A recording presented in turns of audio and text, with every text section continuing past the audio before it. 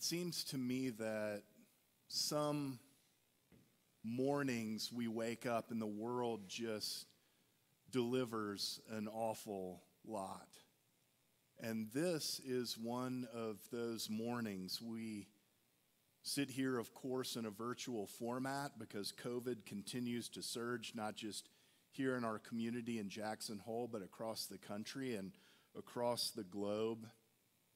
We in North America awoke yesterday to the news of tsunamis as a result of a volcanic eruption in the Pacific, and watched Hawaii and the Pacific coast of the U.S. and other parts of North America brace for destructive waves that would come to our coasts.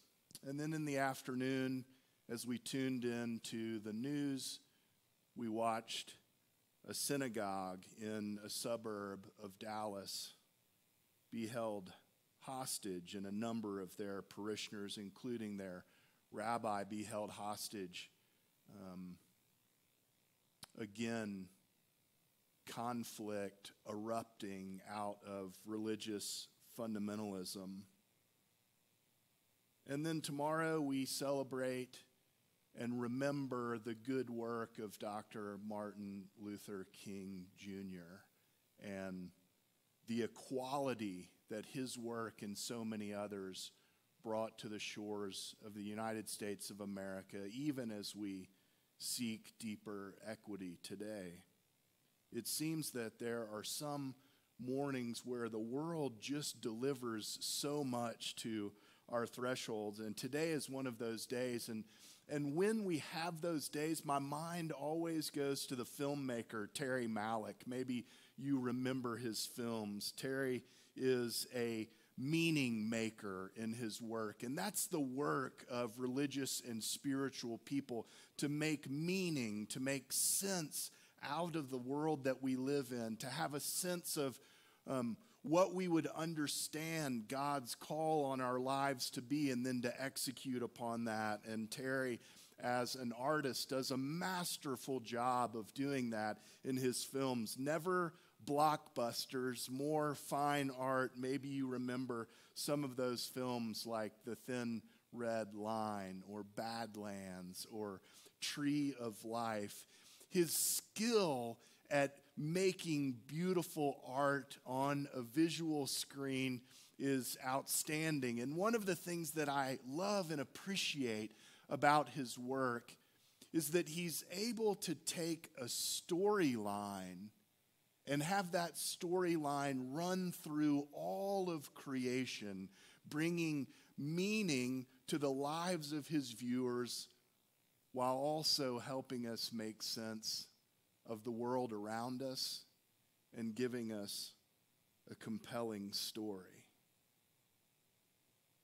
We as religious or spiritual people have this work ahead of us of making meaning in the world in which we live in. And we do it quite honestly, I believe. It is our calling to do it. And sometimes we make these connections that seem at first outlandish. How can you connect COVID and a tsunami and a hostage situation in a synagogue in Texas and Martin Luther King Jr. all under the same morning, guided by a sacred and old story? But that is the task that we have in front of us this morning, to find meaning amidst both chaos and beauty. I want to address this story that we have from John's Gospel this morning head on, but I think there are a few things that we need to point out before we can really suss out the meaning that might guide us and propel us in the days and weeks ahead. The first thing that we should acknowledge is that in John's Gospel, we inherit right at the very beginning of the story, full speed Jesus. Where in Luke's Gospel, we have that birth narrative, and Jesus comes to age rather slowly. This morning, we're in the first verse of the second chapter of John's Gospel. Jesus is already an adult, has already called his disciples around him and is beginning to function as a rabbi, as a teacher, as a minister in the community in which he lives. And we know from John's account from this story that Jesus is this very morning in this story in the neighborhood where he grew up, in Galilee. So he is a known quantity to the guests that are attending the wedding. Another thing that we should have a sense of before we really unpack the trajectory of this story is we should come to an agreement about what a wedding does or what marriage is. And the Episcopal Church is very invested in this particular story when it comes to its marriage liturgy. If we were to open up the pages of the Book of Common Prayer that I have here in the pulpit with me, you would read in the preamble to the marriage liturgy, the bond and covenant of marriage was established by God in creation, and our Lord Jesus Christ adorned this manner of living by his presence and first miracle at a wedding in Cana of Galilee. Those of us who ride for the Episcopal brand have a sense that this story is an important one in the trajectory of our own denomination. But I think something else is important to point out. The marriage liturgy in the Book of Common Prayer, this liturgy that's more than 500 years old, is very clear about what's happening on a day like the day that Jesus and his disciples are in the midst of in this story. It says, as you can read from the title, a celebration and blessing of a marriage. And so we have to have some consensus about what actually happens at a wedding. Maybe different than the Teton County Courthouse or the Internal Revenue Service. The church has an understanding that when two people come together on their wedding day, at some point in the past, they began to marry one another. They began to put two lives together, to commit themselves one to another. They picked up a practice that we call marriage. And on their wedding day, we, those who attend that wedding ceremony, or referencing the story, Jesus, his mother, the disciples, and all the other wedding guests push pause on this couple's practice of marriage. And they do two things. They celebrate that reality and they bless it with their presence and prayers. And then the next day, bride and groom select the pause button again or push play.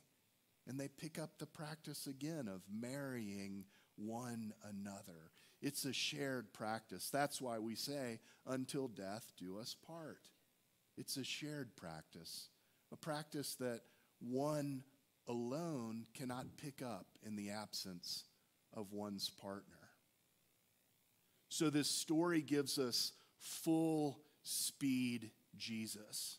It also gives us a wedding ceremony, an opportunity for a couple and a community to celebrate and bless the loving work that two individuals have picked up. And then there's this other marvelous detail that we have in the story of Jesus' first miracle at this wedding in Cana. You heard it read by Brian. The party is in full swing and the wine runs out. Jesus' mother, Mary, comes to Jesus. So we have this understanding that Mary already sees something in Jesus too. The disciples are there and they're following him. So we have some sense that he has some authority already within the community, but it's something that his mother also sees in him. And she brings it to his consciousness of like, hey, we're in trouble here. The wine has run out. We will not be able to celebrate at the level we need to celebrate if we don't get our hands on some more wine. Jesus at first says, what does this have to do with me? This is not my wedding. I'm not really ready to come out.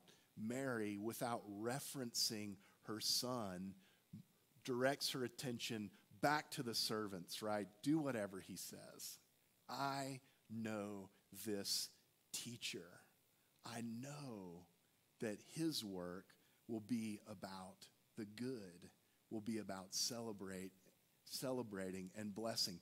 And so Jesus then takes a look at these 3 stone jars, these jars that we can assume are empty, no longer have water in them, because they have already been used for an old religious ritual cleansing of the wedding guests. They've already washed their hands. It would be, if you grew up where I grew up, it would be something akin to the fact that when you eat seafood, they bring you a little bowl of water with a lemon slice in it to cleanse your hands afterward. This ritual that that takes a religious position of most things are dirty and need to be made clean. The ritual has already been enacted. Jesus takes these very religious symbols and instructs the servants to fill them with water, then directs them to take a ladle of the water out and deliver it to the steward. The work of Jesus' miracle here, and we should have some sense that miracles are not, in our sacred text, about astounding those who are in Jesus' company in the moment, but miracles are about teaching. And the teaching that Jesus is intending to do is taking an old way of thinking, an old religious way of thinking, and making it fresh. This idea of you were dirty and you need to be made clean. This idea of you were broken and you need to be made whole. Jesus is turning this upside down and saying, no, the meaning that we make out of life is about celebration and blessing.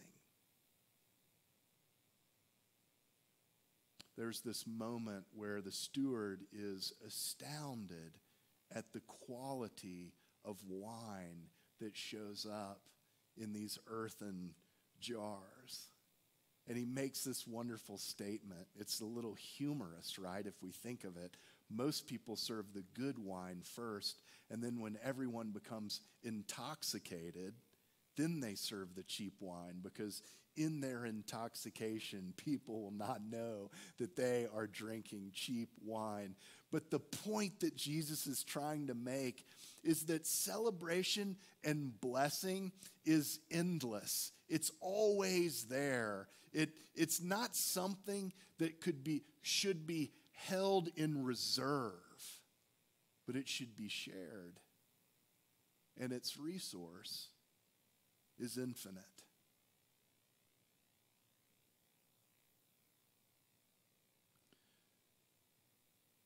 When we wake up on a morning like this morning, a morning where the world seems to be delivering us an awful lot, COVID, natural disaster, fundamentalist religious violence, again, the remembering of a great, loving American hero. When we wake up on a morning like this, and we inherit from our religious tradition a story like this, and we begin to put them together, I think the work that we have to do here as religious and spiritual people is to remember this beautiful lesson at Jesus' first miracle. That lesson being, don't hold blessing in reserve. We as religious and spiritual people have a sense that being present to the present moment, even being present to the present moment without judgment, being present to the present moment without judgment and in kindness and compassion is the position that we take in the world. But from this story, we might also gain some sense or remember that the work that we have to do is about celebration and blessing always. We may have a tendency, especially as we've been struggling over the course of these last couple of years, to hold a little blessing in reserve with the expectation that life is more struggle than it is celebration and blessing. But what I hear in this story on this very morning is the Rabbi Jesus assuring us that we need not hold that blessing in reserve, that we will experience a miraculous refilling when we need to celebrate and bless the people in front of us. Amen.